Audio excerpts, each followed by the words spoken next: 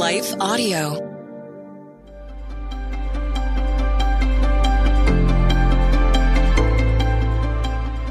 Welcome to the Crosswalk Devotional. We're glad to have you listening with us. Today's topic is about testing your love for God.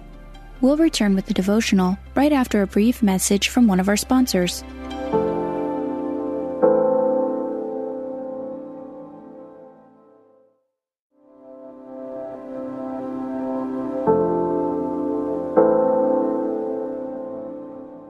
Testing Your Love for God by Christine Perry. By this all will know that you are my disciples if you have love for one another. John 13:35. I once heard someone say, it's easy to be holy when you are alone. When we are surrounded by people who rub us the wrong way or have a different perspective, it exposes our sinful nature. Yet, if we say we are followers of Jesus, we should love one another. The one another here speaks for our love for our brothers and sisters in Christ. 1 Corinthians 13:4-8 says, Love suffers long and is kind. Love does not envy. Love does not parade itself, is not puffed up, does not behave rudely, does not seek its own, is not provoked, thinks no evil, does not rejoice in iniquity, but rejoices in the truth, bears all things, believes all things, hopes all things, endures all things. Love never fails. But whether there are prophecies, they will fail. Whether there are tongues, they will cease. Whether there is knowledge, it will vanish away. I heard one pastor refer to this passage as Jesus' resume. For humans, this is an impossible standard to follow. We do not have the capacity for this kind of love. 1 John 4:19 says, We love him because he first loved us. We only have an understanding of love because Jesus loved us first. Without his example, we would not understand how to love because God is love, according to 1 John 4:8. John followed up these truths by saying in verse 20, If someone says, I love God and hates his brother, he is a liar. For he who does not love his brother whom he has seen, how can he love God whom he has not seen? If we are withholding forgiveness towards another believer or seeking relationships for what we can gain or get from them, we do not love our brother or sister. Intersecting life and faith. If we are being honest, we are selfish individuals. If you don't believe me, try this test.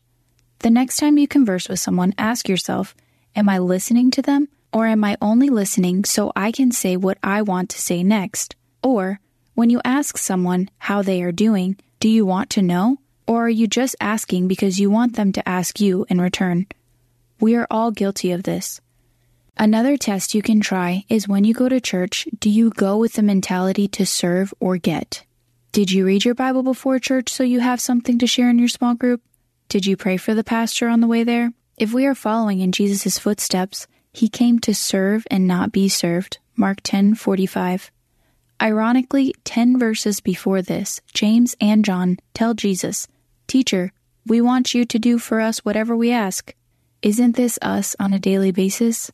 How often do we ask the Lord, what would you like me to do today? We tend to say, Lord, bless me as I do this or that. Additionally, how often do we pray for ourselves instead of others? When did you pray with as much passion for your brothers and sisters concerned as you did for your own? I want to challenge you to pray and ask God to help you love him more. Ask him to help you understand his love so that you can live out of that love and pour yourself out for the sake of your brothers and sisters. I can guarantee you that you won't have to look long or hard to find a brother or sister in need. If you are at a local church and in a small group, you'll hear people asking for prayer for their loved ones or situations. Do you pray for them earnestly? Do you pray for their sickness as if it were your own? Do you pray for their unsaved family members like it was your family member? Do you help them when they have an issue? Let's ask God to increase our love for him and our love for our brothers and sisters so that the world will know that we are his disciples. Further reading. When love isn't enough. Courageous compassion. The Crosswalk Devotional is a production of Life Audio and Salem Media. If you liked what you heard today, please take a second to rate and review this podcast in your favorite podcast app so that more listeners like you can find the show. For more faith-filled, inspirational podcasts, visit us at lifeaudio.com.